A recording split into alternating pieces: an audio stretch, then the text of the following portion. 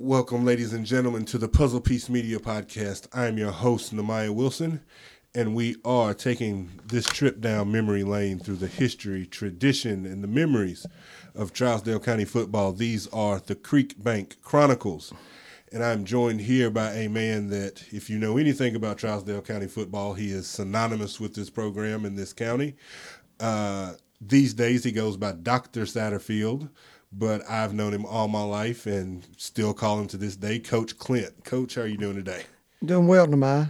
Thank you for the nice introduction. No problem, no problem. I told you I wasn't going to read your entire resume because that would be a whole episode in and of itself. But I hope I've got millions of people around the world listening to this. So for people that may not know who you are, I'll let you sort of give them an introduction as to who you are, what you do, and how you came to be here. Oh, Lord. My name is Clint Satterfield. I'm presently the Director of Schools for Trousdale County, and I have served in that capacity for the last 14 years.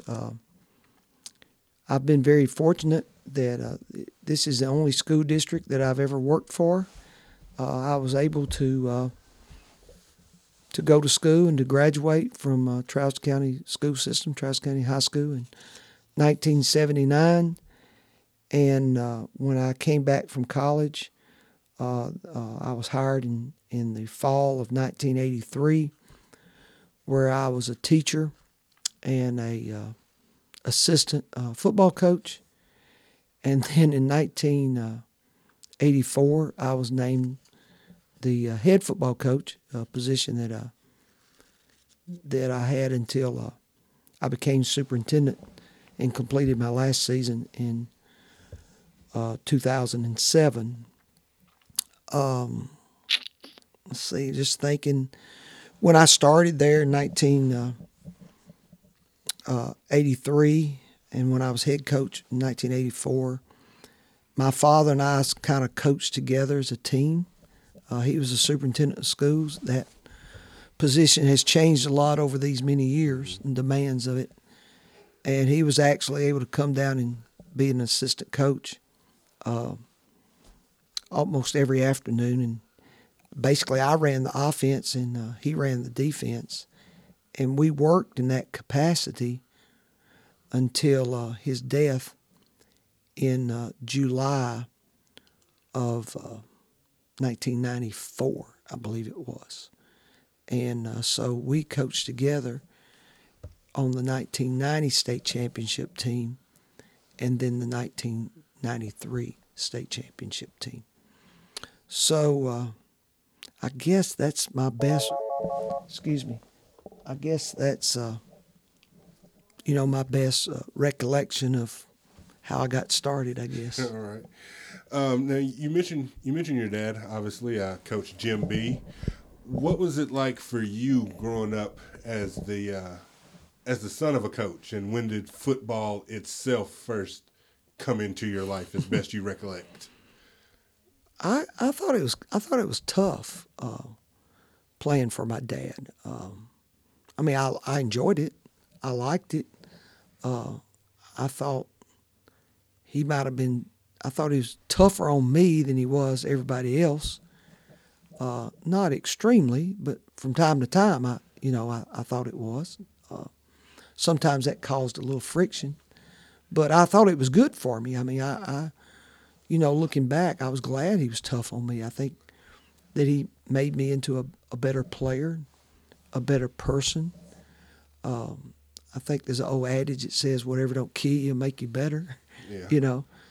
I know that one time one of our teachers passed away. I think it was Miss Wiley or something, and we was walking out of the church with Miss Sue McKee, and she made a comment was that, I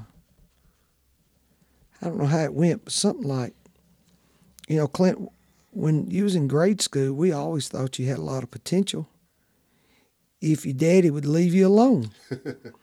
So we always thought he was a little too hard on you. Now, think about this. This was going back to the third grade. And I said, Dadgum, Miss McKee, why didn't somebody speak up then, Yeah, don't say something years later. Exactly. Yeah, like 60 years later, But no, I love my dad, but I do think he had high expectations for everybody. But those expectations probably were a little higher for me. But looking back, I wouldn't have had it any other way. Right, definitely. Yeah, I mean that's I think you see two sides of that coin sometimes with coaches' kids. I think a lot of times, from my experience that I've seen that coaches are usually harder on their own kids. But I think the perception sometimes is kind of the opposite, that they're only there because their dad, is the coach. Right. Well, I think Dad even said that one time, and this is many years later after I'm coaching, and he said that it kind of was like a little prayer to him. He said, I just was hoping that my son would be good enough to play where there's not any doubt who ought to be playing. Right. Or that he wasn't where there wasn't any doubt. Does that make any sense? It's that borderline of being in the middle, marginally, should he, like I heard this, I can't say I agree with it, but, I've heard this said before. Somebody said, well, the only reason he's playing is because his daddy's the coach. And when they address that, and, the parent might say, but my kid is as good as your kid. And then the comeback is, exactly. They're the same. And he's my kid, I'm going to play him. I didn't feel like that happened in my situation, but I know I've heard that said, if there's any doubt about it, if I'm the coach, I'm going to play my kid. And I think what Dad was trying to say was that I wanted the gray area removed, that Clint was obviously good enough to play or obviously not good enough to play. And so hopefully in people's eyes, I was good enough to play. I hope so. Yeah. So what was it like just playing football in general? What position did you play? What memories or experiences do you look back on from your playing days? Well, I remember in middle school, of course, we never had youth football or anything like that. So you go out like with 7th and 8th grade ball. And we had some really good players. I think a lot of them had failed and been held back, but they were like big and strong kids. And I know that my first assignment was I played nose guard on defense and fullback on offense. And I can remember that vividly in the 7th grade. And then in the 8th grade, we had a new coach, and it was Barry Morrison, I remember. And somehow I ended up as a defensive back and as a quarterback. So that's the first time that I recall playing quarterback. Now, up to that time in grade school, like kindergarten through the 5th grade, and my parents would tell you that I didn't show a great deal of interest in playing football. I was big into like farming, and both of my grandparents were farmers. And I had a lot of toy tractors and farming equipment, and I just really tied in with farming. And I did a lot of work, I was really involved in the Boy Scouts. I know I was a Life Scout, which I was only about 12 merit badges away from being an Eagle Scout, when I was in middle school and stuff. And so I really liked farming, and I really liked scouting. And that was about the time when the Apollo moon missions and everything that was going to the moon, really read everything I could on space exploration. I wanted to be an astronaut. And somehow I got into playing football. Now, I played Little League Baseball and I played catcher. But I don't know, somewhere along the line that I took the football. And the more that I did in football, this is a great thing I think about the game. Like golf, you got to have a lot of skill. And then you got to have a lot of like private lessons. Most people who do well in golf, they have resources. They have private lessons. And then I watched this today with softball and baseball, and they play this summer league, and they're on these independent teams, and there's a lot of investment in financial resources. Right. And in football, I just noticed that the more I ran, the better shape I got into. The more I lifted weights, the more I trained, the better I became physically. What I'm saying, football to me was more of a gross motor skill than a refined motor skill. And so, the more I ran, the more I lifted, the harder I pushed myself through things, the better I got. And that doesn't work like hitting a golf ball or shooting a free throw or hitting a volleyball. I mean, you tighten up and tense up. You don't shoot free throws well or hit the wedge shot or make that putt. But in football, you can, is a gross motor skill. You can like clench your fist and tighten your muscles up and drop your head and run over people or break tackles, and so there's a lot of just a lot of hard work and will that's involved in being successful in football. I've seen so many football players who are great athletes. They're bigger, faster, stronger than I am, but then they don't have the heart or the desire, the drive. Yeah, and then that catches up with them. So they, you see it all the time. Well, so-and-so ought to play, but he don't play. Why doesn't he play? Well, that's a question you have to ask. You know what I'm saying? But the thing that I was able to do, and I've seen this in many, many years of coaching, is, it's just hard to measure the heart and, somebody's commitment. But over time, those things show up, and I think they show out over time. And that's the greatest thing that, I was just talking to a principal, before we came down here today. And, we were just looking at kids as they walked down the hall, how much he had shaped up. I mean, he lost a lot of baby fat, how much football's helped that kid as a person. But I just think that football, and I'm very partial to it, develops mental toughness, teaches people how to overcome adversity. It makes you get up and go one more time. And I just don't know where those life skills are being taught in other places.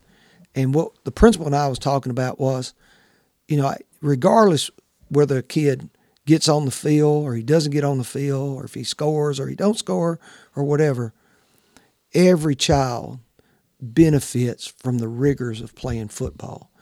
And, that's why that I'm a big advocate of football, because I know the character it builds, the life lessons that it teaches. I've got 3 grandsons right now. They're little, and I don't know if they'll play football, what positions they'll play, or what their careers look like. But I want them to play football because I think it'll make them better people. And at the end of the day, that's what it's all about to me. Yeah, definitely. There's definitely, that's something I've heard a lot in doing this podcast about, just the drive and the will and that bond that is formed with players, especially in Trousdale County, that if you start, in 7th grade and you play all the way through high school, at the end of it, you've earned it. Yeah, there's just a lot of, teammates that I've had playing high school ball with, college football with, my former players, and, other people just don't understand the hard work that we have done together over time. And it builds a mutual bond and respect. They don't have, nobody has to tell me, or they have to say to me, we don't question each other's commitment drive, intestinal fortitude, the desire. I mean, it's understood because we've gone through those tough times together. Dad used to say, and I agree so much, football teaches you to appreciate the little things in life, like a break under a shade tree. That's golden at some point in time. Mm-hmm. Just to get done at the end of the day, a cold drink of water or a good shower. You don't need a lot, but just, completing the day, completing the practice, just having a break and having a cold drink of water, and how much we forget to appreciate the little things in life, and football helps us in those things as well. Yeah, you definitely want that water. But there's a bond. It's like a fraternity, that me and you went through this together, and because of that, we are like brothers. Does that make sense? Very much so. Very much so. So, you grow up and you start playing in middle school, and you talk about, how you just took to it and sort of fell in love with it. I think me personally, I was surprised that it was middle school. I thought you were a lifer, so to speak. No. I mean, I think my parents, my mother's still alive, but I think my parents would tell you that they didn't foresee Clint being a football player in the third grade. Yeah. Does that make sense? Yeah. I don't know where that changed. And I think that's really important with parents. I think sometimes we push kids into stuff. I think my parents were smart. Give him experiences. And, like Little League and basketball and football and 4-H and Boy Scouts and, give them a lot of experiences, to learn and to experiment, where does their interest and their aptitudes intersect, so to speak. But I think my parents was like really smart in the sense that they didn't sign me, well, they wasn't that. But I think parents today have to be careful that, trying to live through your kid. I didn't get to do this as a kid, therefore I'm going to provide those opportunities. And, I'm going to have them start playing organized youth sports before they're 5 years old. And then we're going to play rec ball and AAU and making softball and baseball and whatever year round. And I just don't know if you ought to push kids too hard, too soon, too early. But I do think it's important for them to play ball. You know what I'm saying? I tell you what, Nehemiah, I think you did this. Didn't you play youth soccer here in town? No, I didn't. I never played youth soccer. I played Little League, baseball. I played from T-ball to up until I guess what they used to call senior league. Right. I did that. I never did. I don't know if we had soccer. When Wesley and Blake were small in Whitney, I think David Nonler or somebody had a soccer league here in Hartsville. And they played over behind the radio station. Uh-huh. And I thought that was one of the best developmental sports I have ever seen. But they, the conditioning, the running, the agility, and there's not a heck of a lot of injuries, with that, tackling in football or getting hit upside the head with a baseball or something like that. And but I thought that youth soccer was really good for developing youth athletic ability. And heck, I'd like to see my grandsons play more soccer, I think. I don't want them to be career soccer players. If that's what they want to be, that's fine. But, I'm kind of biased. I'd like to eventually, guide them toward football at some point in time. Yeah. So at what point do you think coaching became something that you looked at or were considering, or that you thought you would go down that path? Or is it something that just sort of fell into your lap as you became a teacher? No, I think before I left high school that I pretty much thought that I was destined, or I don't know what destined is, or sentenced to a career in coaching. But, my father was a coach. I lived in that environment every day. I cannot remember a day that I wasn't in a gym or a football field, with my dad coaching and stuff. So it's kind of a learned, innate behavior, I guess, might be learned and innate. But I think too that some of those other things like, 4-H, FFA, scouting, church, all develop some opportunities to do public speaking and to be a leader.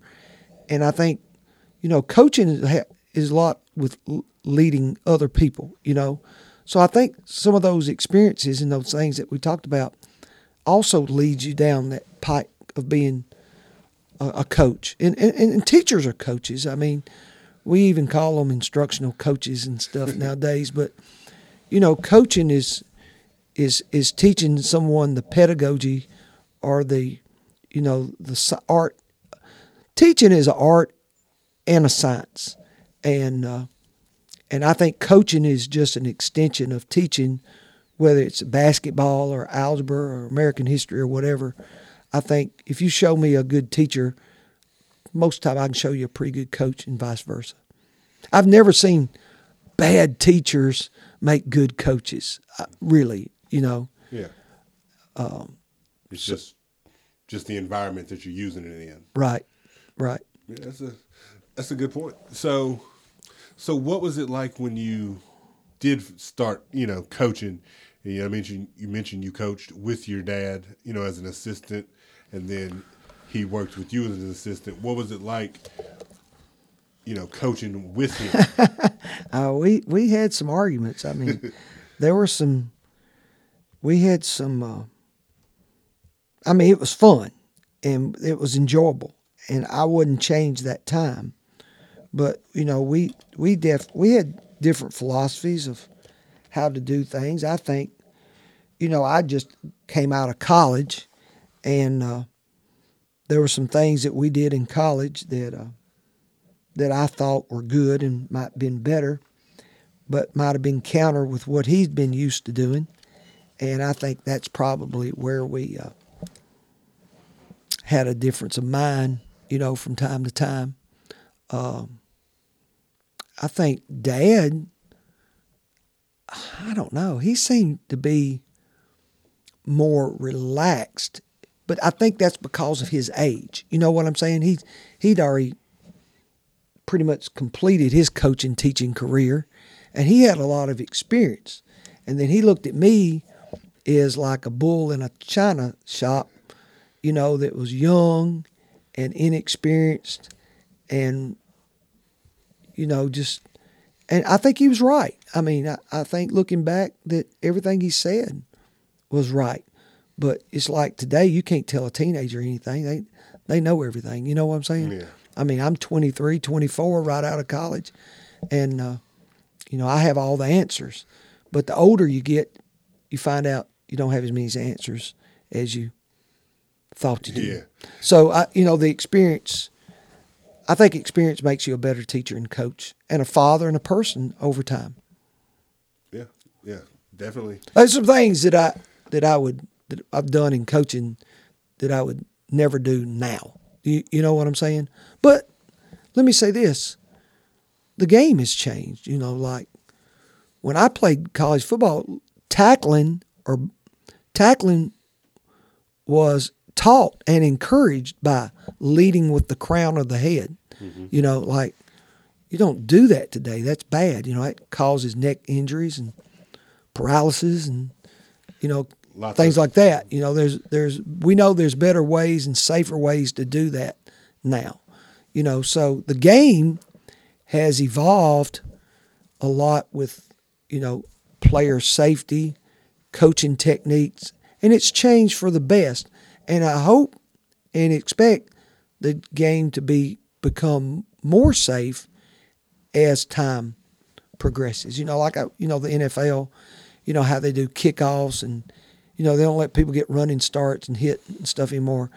And then the advances in equipment has been astronomical over the years with reducing head injuries and concussions and things like that. So we just, when you know more, when you know better, you do better, is what I'm saying. Yeah, it's definitely changed a lot. And you talk about, coming out of college, thinking you have all the answers, and then you get older, you realize not only did you not have the answers, you really didn't even know the questions. Yeah, that's good. Yes, that's right. You didn't even know the questions.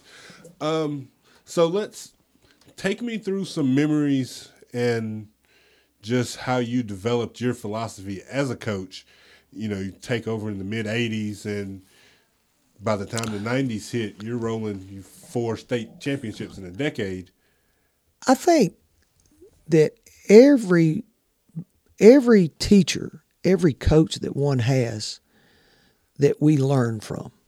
Now, I say it sarcastically. Sometimes we learn from some people what not to do. Does that make sense? Yeah. But I don't know a lot of people know this, but I started at MTSU as a freshman in 1979 for Coach Boots Donnelly. That was his first year. That was Coach Donnelly's first year. And that I didn't feel like, looking back, that I was mature enough to take on a starting role on a college football team right out of high school.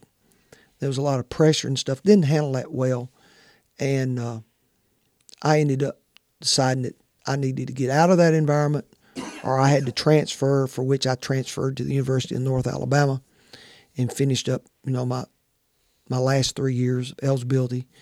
But here's what I got from people. I learned this from Coach Donnelly. Football's a physical game. And the people who play it physically are going to be more successful at some point in time.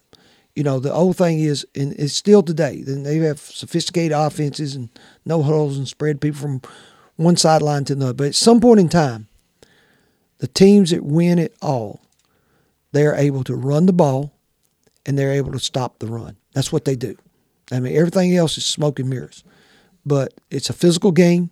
You got to be able to run the football. You got to be able to stop the run. And the more physical you are, the better chance you've got of going all the way.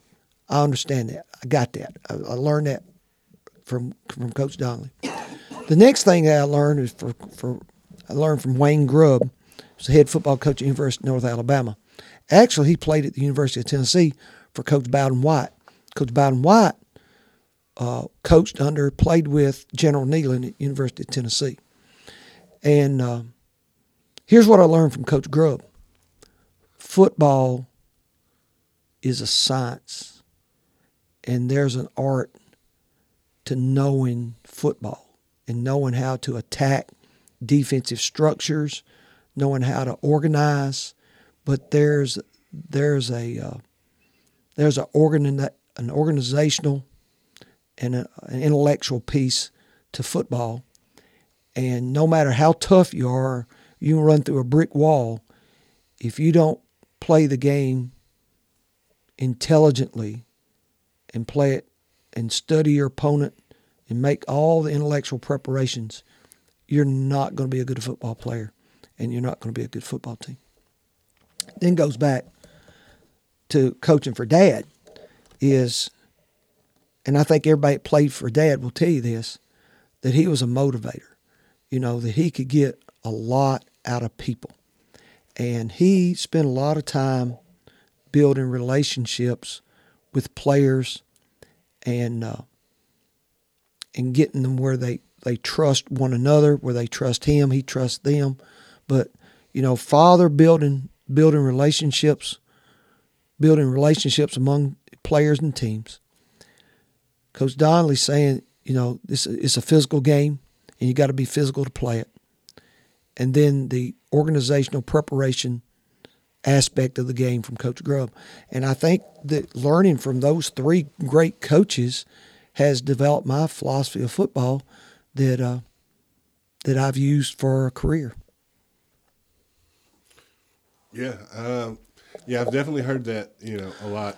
I've talked to a few coaches. I've talked to Blake and Wesley and Renard Woodmore, one of your former players who's coaching. and they've all talked about you pick up things from different places and then apply it to who you are and your personality. So I think that's very interesting. You become a sum of the component parts. Yeah. Yeah, definitely so. So what was it like? What are your memories looking back on that decade of the 90s when you win a championship in 90 and then 93 and then 97 and 98 and I really, to be honest with you, it's more like a blur more than anything. For me, coaching is kind of like a drug. You get on it and you sort of can't get off. And, I think the thing that, again, I don't know if I'd change it any other way, but I think people who are close to me will tell you that I just didn't take, and still don't today, take any time to celebrate or to reminisce or to reflect or to look back. I'm always getting ready for the next game, So you win a game on Friday night and, you talk to your players and you let them go home, and just as soon as that dressing room clears out, you're looking at your staff. All right, who's going to get the film for tomorrow? What do they do? What's the scouting report? And we are preparing for next week's opponent before we turn the lights off on the field house on Friday night. So you're always chasing the next game or the next season. And I think it's really, for me, it's been really addictive. And somewhere in my closet, I've got videotapes of those years. I hope one day that I can go back and watch them, But I haven't been able to do that, because of the job that I have now. We're just, again, we're trying to do the same thing with our school district. We're just trying to get a little bit better every day, get a little bit better every year. And you're always trying to find a new way to build a mousetrap, a better way to build a mousetrap. And I'll be honest with you, I've just been so consumed with, the performance, the getting better, improving, not looking more through your windshield than through your rearview mirror, and I think that's worked for me, people who's played for me would tell you that, we just don't have any conversations about looking back and reminiscing. We're always trying to find a new way to get better. Going forward. So you're one of those people that they talk about that you don't realize that you're Coach Clint Satterfield. No, I really don't. I don't. I'm just trying to think about tomorrow. Trying to think about next year. Just trying to get better. Coach Grubb always said this, and we did this every day before we went into practice, when we got stretched for it. Before we went into practice, he said this, and I think this is huge. Today, you're either getting better or you're getting worse. Nobody stays the same. And, I think there's an old adage, something about you're either eating lunch or you're going to be lunch. You know what I'm saying? Out in the wild. Mm-hmm. And we're saying the same thing. You're either getting better or you're getting worse. Nobody stays the same. If you stay the same, everybody around you's getting better, you're getting worse. And that's kind of like the way I was raised. And I'll be honest with you, I don't know another way to do it. I'll be honest with you. Hey, whatever works, and it's obviously worked for you very well. Well, we've been super fortunate. I've had just great players, and I'm not talking just about big, strong, fast kids. I'm talking about kids who's done those things that I've talked about. They're in the weight room every day. They're getting 10 or 20 pounds stronger every month. It's unbelievable the amount of conditioning that we've done over time with our players. We used to have a sign that when you went in our dressing room, I said, through these doors enters the most disciplined, hardest working, most conditioned football team in Tennessee. And we tried to live by that. And I think in most cases, we did. But that's because of the heart that was in our players. Dad used to say this, and all the players that played for him can cite this as well. It's not the size of the dog in the fight. It's the size of the fight that's in the dog. Mm-hmm. And I've had a lot of players, majority of my players, over these many years, that's just had a lot of heart, had a lot of fight. They did what they were asked to do. They were well disciplined. We've won more ball games around here based on heart than we have physical ability. And I'm very proud of that. Yeah. It's something to be proud of. So, we've talked about, obviously coaching. Your dad was a coach. You were a coach. You played for your dad. What was it like for you as your two boys got old enough to play football and being on the opposite end of that? Now you're the coach, they're the player. Yeah, I think I heard you say you've interviewed them, so I'd be interested to see what they said about that. We as coaches, too often we coach the way we were coached, and I was tougher on my boys than I was everybody else, and I'm not proud of that fact at all. Again, it'd be interesting, what they, would say about it. But from my aspect of coaching my kids is, I didn't get to sit in the bleachers and just watch my kids play. I didn't get to see my kids play. I'm watching the ball game. I'm managing the ball game. Does that make sense, what I'm saying to you? Yeah. So I'm looking at the defensive structure. I'm looking at the other team, what they're doing. We're calling plays and defenses. And then Wesley and Blake is just a piece of what I'm watching during the course of the game. Yeah. But what I did enjoy was that after they left high school and they went to college, and I could actually sit in the bleachers and be a parent and just watch the kid, that's really good. You know what I'm saying? Mm-hmm. But I really didn't get that pleasure being in high school because I was coaching the team as opposed to coaching an individual. Yeah, that's a interesting thought. That's an interesting thought I've never really thought about, because I've never been in that position. But, yeah, you don't really get to watch them play, so to speak. Hey, it's special. I mean, I've got grandchildren play Little League and stuff now. It's special just to get you a folding chair, get behind the fence, and watch a kid play. And you don't have to coach. Yeah. Just watch a kid play. Just enjoy the game and watch the kid play and support the kid.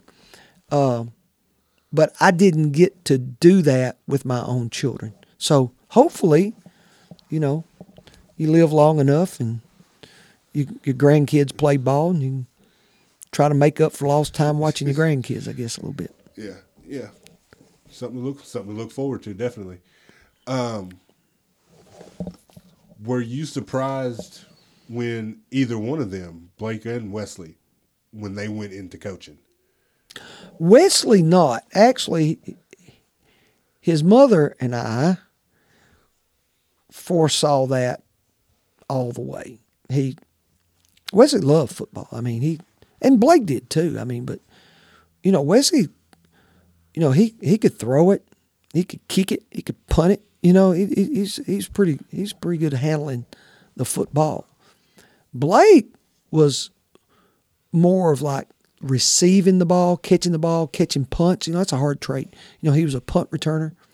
And Blake had just another gear of speed. I mean, both those kids were fast, but Blake, when he got by, he was gone, yeah. And so I think I forgot the question there, Namai. What was you asking me there? Were you surprised about them going into coaching? Yeah, okay, yeah. But I saw Wesley, because he was really good with ball skills and stuff, and Blake just seemed to like to play. You know what I'm saying? He didn't like study it or anything. Or I didn't see it that he liked to play, and he was really good at playing. Both of them were good at playing, but Blake didn't seem to be as committed to it as Wesley was. And but that's the difference in personalities. But when I never saw Blake going into teaching, he was going to be like a nurse, a anesthetist is what he wanted to be. And then while he was waiting to get in nursing school, he started substitute teaching. And then the teacher said, "Hey, you do a pretty good job teaching. You ever thought about teaching?" So next thing they got, he does a goal change and he becomes a teacher. And I think he started off helping assistant in middle school football. He started doing softball. And then the next thing you know, Coach Wagner is the head coach. And he recruits Blake to come to the high school to coach defense. And so I blame Coach Wagner, I guess, for this. But anyway, he got him in. And then when Coach Wagner left, Blake went into to be the head coach and stuff. But, I'm glad they're both coaching and they're both done a great job. But I think that I saw Wesley going into it, and his mother and I both have said that. We was kind of surprised to see Blake going into it. But both of them have been successful, and they're doing good jobs, and we're proud of both of them. Yeah. So what's it like now with that dynamic with you and the boys, having all of you having grown up with your dad as a coach and then becoming coaches? What's that dynamic like now when they come to you? I don't think they come to me and ask me much. I just watch them, and basically we just talk football. Like we might watch the Titans game or Tennessee, and we talk. But it's different. Like if I say something, sometimes they're offended. Like I don't know. So I just learned to just enjoy the game, watch the game, and keep my opinions to myself. And if they need me, they'll ask. Is what I'm saying. Fair enough. So you've talked about not reflecting, not reminiscing, always moving forward. What do you look back on from coaching that I guess makes you most proud or stands out to you the most as that's why I did it?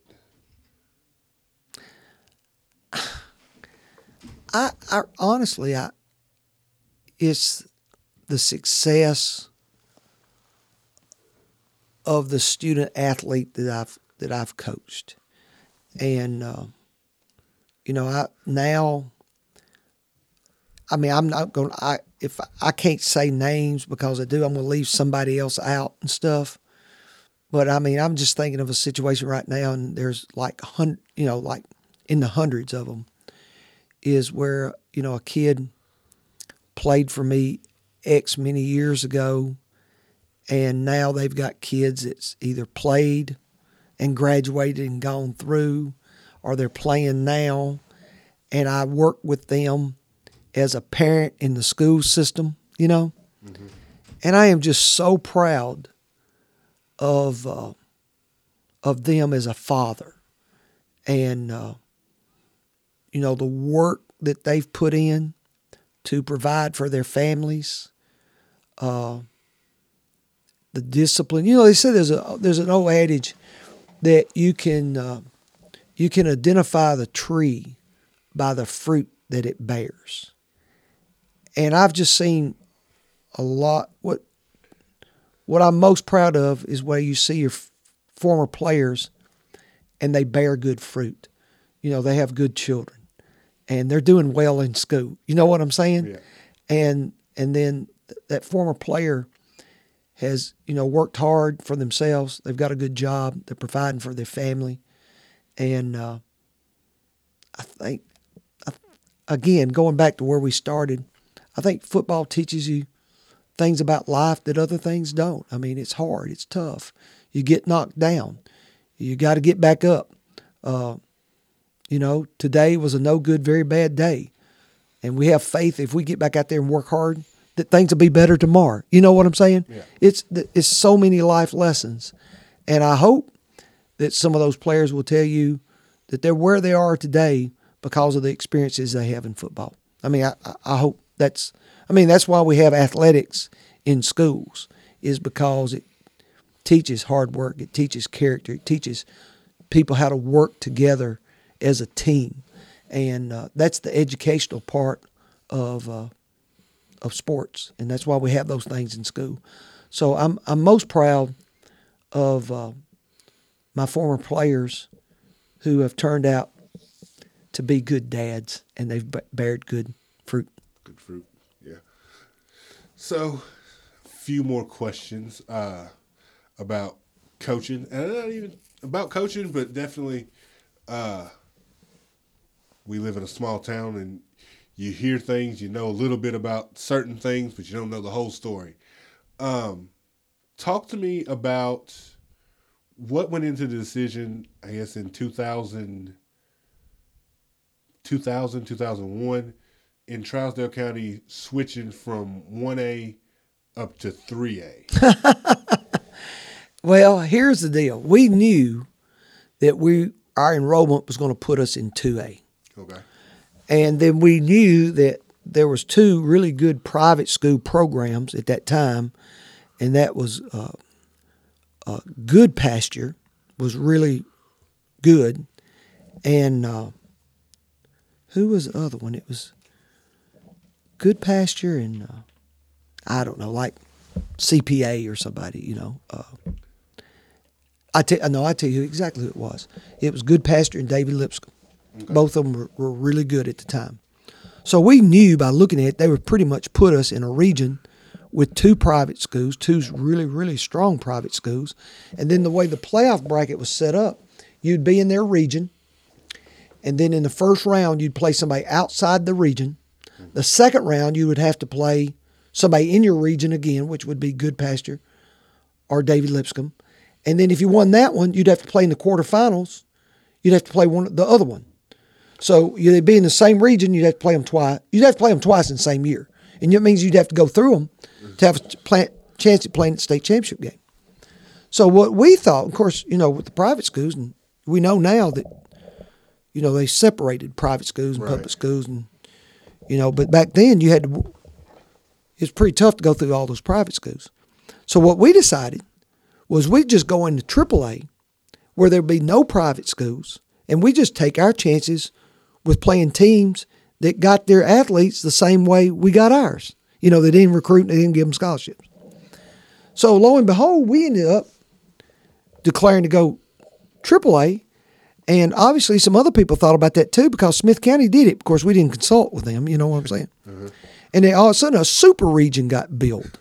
You know, so all of a sudden there's DeKalb and Jackson County and Macon County and Smith County and us and Portland, who were the defending 3A state champs, sitting in there. So most people said that, I guess me, that I'd gone crazy about moving up from 1A to 3A into a district where the defending 3A state championship champions were, which was Portland High School. And then they really thought we was crazy after we went up there the week end of 9/11 and got beat 54-14. So I think that's what you're alluding to, yeah. right? Yeah, well, like I said, I knew that there was talk and issues about the private schools just in general, and you talked about they've now separated, you know, the private schools out. So, like I said, I was just sort of curious what. We were trying to compete and, you know, give our kids a chance to win state championship games. And, you know, we just didn't want to be in there with private schools, and especially with powerhouses, you know, private school powerhouses, so to speak. And, we ended up in that AAA. We was in there 4 years. We went to the semifinals 2 years in a row. And I think we got beat maybe in the quarterfinals the other 2 years. But I thought it was a good run. Yeah, very competitive. I think some people around Wesley will tell you that if we'd been single A, we'd had many more state championships right there. But he would also tell you that he wouldn't change anything for the fun that we had, the competitiveness. I think a lot of football fans around here would tell you it's some of the best football that's been played around here in a long time. Yeah, it was definitely fun to watch. And I've talked to a couple of people that would have been they're a few years younger than me, Wesley's class, that they spent 2 years in 3A, and then they were that class that came back down to 1A. Like Dustin and Kyle and Kurt McGowan. And that group. And they talked about how much they appreciated the experience of playing in 3A and then going back down to 3A. I think there was a T-shirt that was printed, somebody had, it says, we're back. 1A, we're back. I still think there's some of those T-shirts floating around somewhere. You might find a couple of those somewhere. Yeah, I'm sure there's some in some closets. And then we also got, to talk about is, the nuclear jackrabbit, T.T. Harper, we had during that time that really made a difference. And, he was Mr. Football in 3A. Yeah. That's pretty good. It's pretty good for, especially for somebody who was, not the biggest guy at all. But super strong and quick. Nobody was as quick and as strong. And a lot of people don't understand about him is how football smart he was. He knew football, could anticipate football. As a safety, he could recognize patterns, and he was just, and a punt returner, kick returner. He was just all around just an exceptional football player. Yeah. Always a threat to score with the ball in his hand. Absolutely. And he was going to find a way to get the ball. Yes, sir. I remember talking about TT. I want to say it was Smith County that we were playing, and I think maybe he fumbled a kickoff or a punt, and I remember him coming to the sidelines and patting his chest, and he told us, I've heard it from players later, he said, "Don't worry, I'll get it back." Yeah. And then the very next play, he gets an interception. Right. like I'm going to get the ball one way or another. Right. Another thing, you mentioned that this is the only, school district you ever been a part of. You went to school here, coached here, and taught here for a number of years. There was always talk, rumors, or, conversations whispered about the possibility of you going elsewhere. And I talked to Wesley, and he said that at one point when we were in high school, you were pretty close to going to Lebanon, I believe. Lebanon High. Yeah. Mm-hmm. So what were those conversations, and what was that decision like as far as thinking about going somewhere and then deciding not to? Well, I think, we had talked to Lebanon High School at one time, talked to Cumberland University as well. I think what happened was, in that case, is I'd actually taken the job for like 12 hours. My wife had went with me. I'd done an interview or something, but we'd gone over there to finalize everything. My wife had went with me. So that evening at dinner, we told the kids that we were going to be taking another job, and there was a mass rebellion at the dinner table. And it wasn't a pretty sight. So finally we got the children to bed, and I can remember my wife looking at me, and she said, "Do you think we've made the right decision?" And I go, "I'm not for sure." And she said, "Well, we can't do anything now, can we?" And I've always said this, and I say this in my staff meetings to this day. the worst decision that we can make is ride out a bad decision too long. And I said, if you don't think it's right, then I'll get up in the morning and I'll go fix it. And so that's what I had to do. So for once, I hope I don't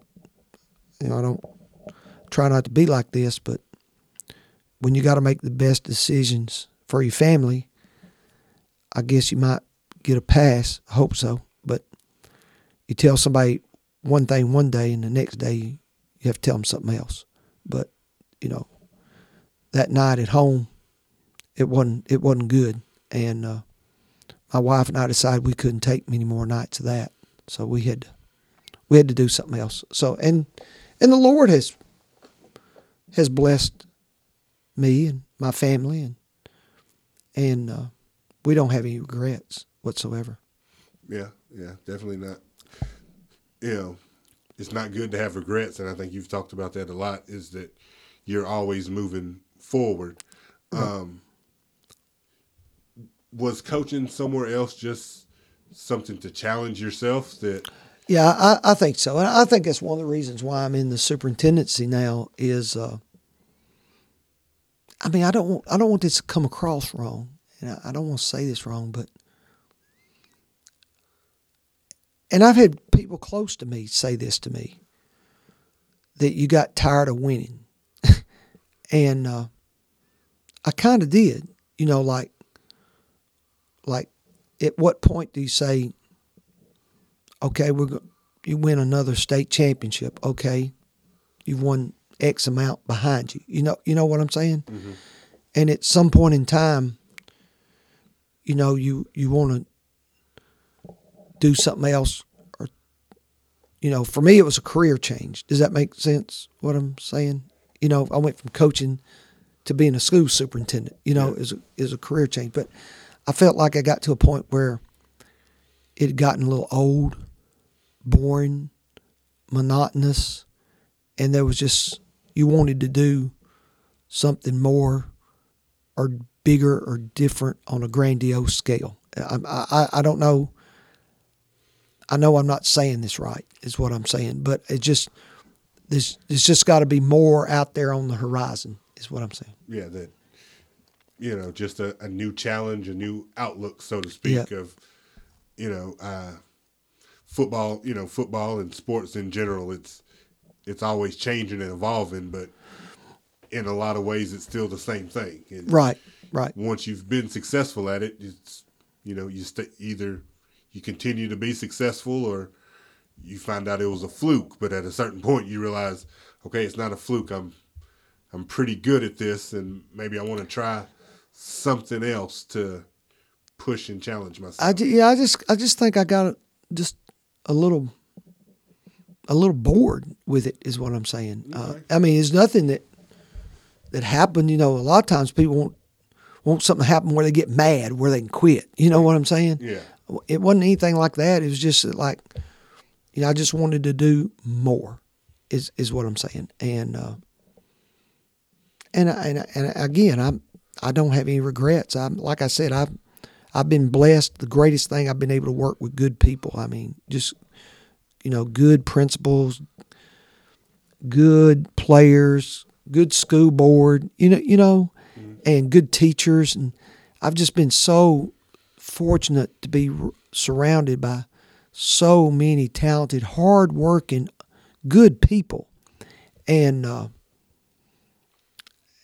I can't, words can't express how fortunate, how blessed, how lucky that I am to, experiencing the successes that I've been able to be a part of. So when you did step away from coaching and you finished that 2007 season, right? What was it like that next year when football is starting back up, and this is the first time in 30 some odd years that you're not a part of it? Yeah, it was. It took years to get away from it. But I'd stop by and watch practice. And as the years go along, you watch less. You know what I'm saying? Yeah. But the job of the superintendency has gotten to be more complicated each and every year, so you don't have time to do that. But I was really interested in, those first couple of years because I felt like those was my players. Those are the guys that I started with in the 7th grade. You know what I'm saying?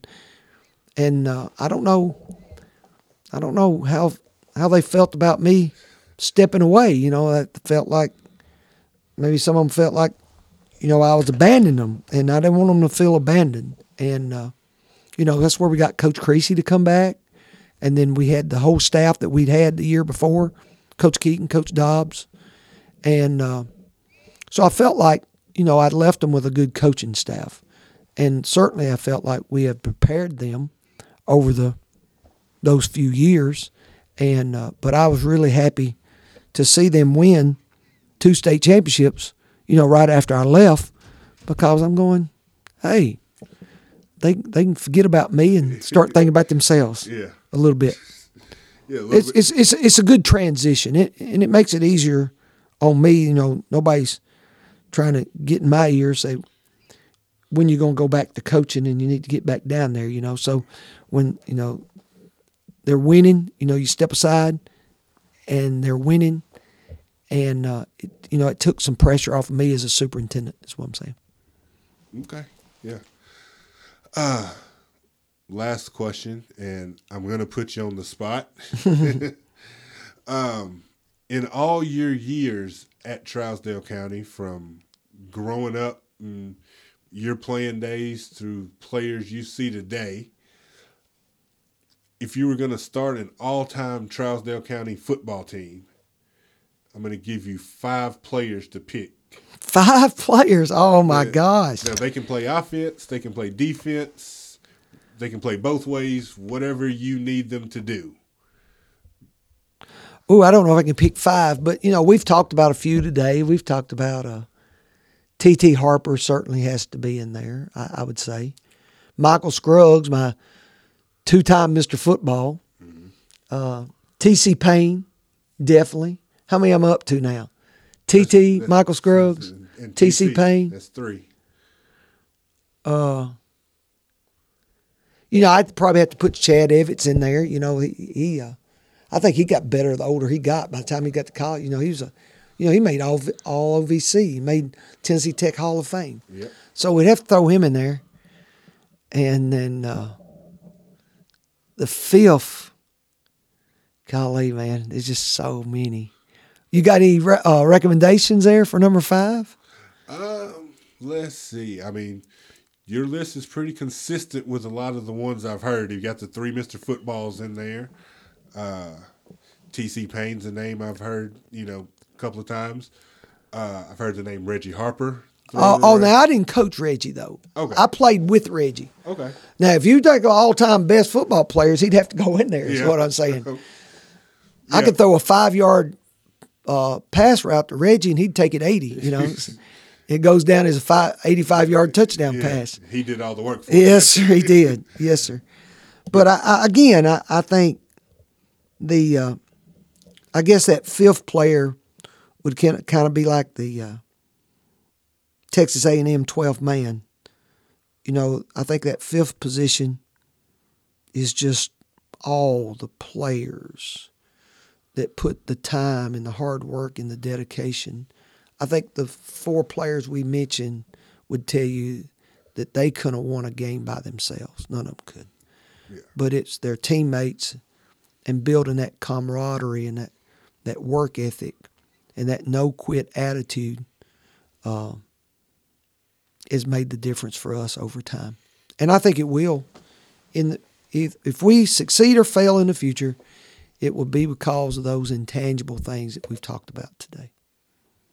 Yeah, the intangibles, that's definitely something I've continued to hear, the heart, the commitment, the drive, the will. The work ethic. The work ethic especially. And I think that's just, it's been all mixed up into a pot and given us a lot of success over the past. Well, I think it's given us something our community is proud of over time. And I know we are disappointed about 2 wins and 8 losses this year. You know, I understand that.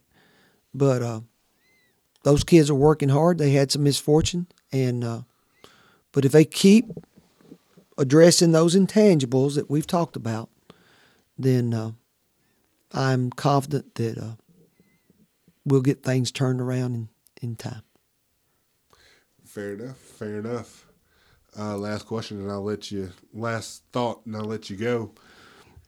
If you were to tell somebody that doesn't know anything about Trousdale County football, what would you tell them that they need to know about this Yellow Jacket football program?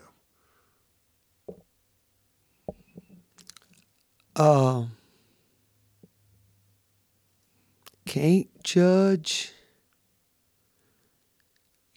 a book by its cover. There might not be many of them. They might not be real big, but they'll get after you. Definitely so, and get after it they do. Well, Coach, thank you for taking the time. I enjoyed it. Thank you very much. It's been a pleasure, and for those of you out there, thank you for listening, and we'll be back with another episode soon. Thank you very much.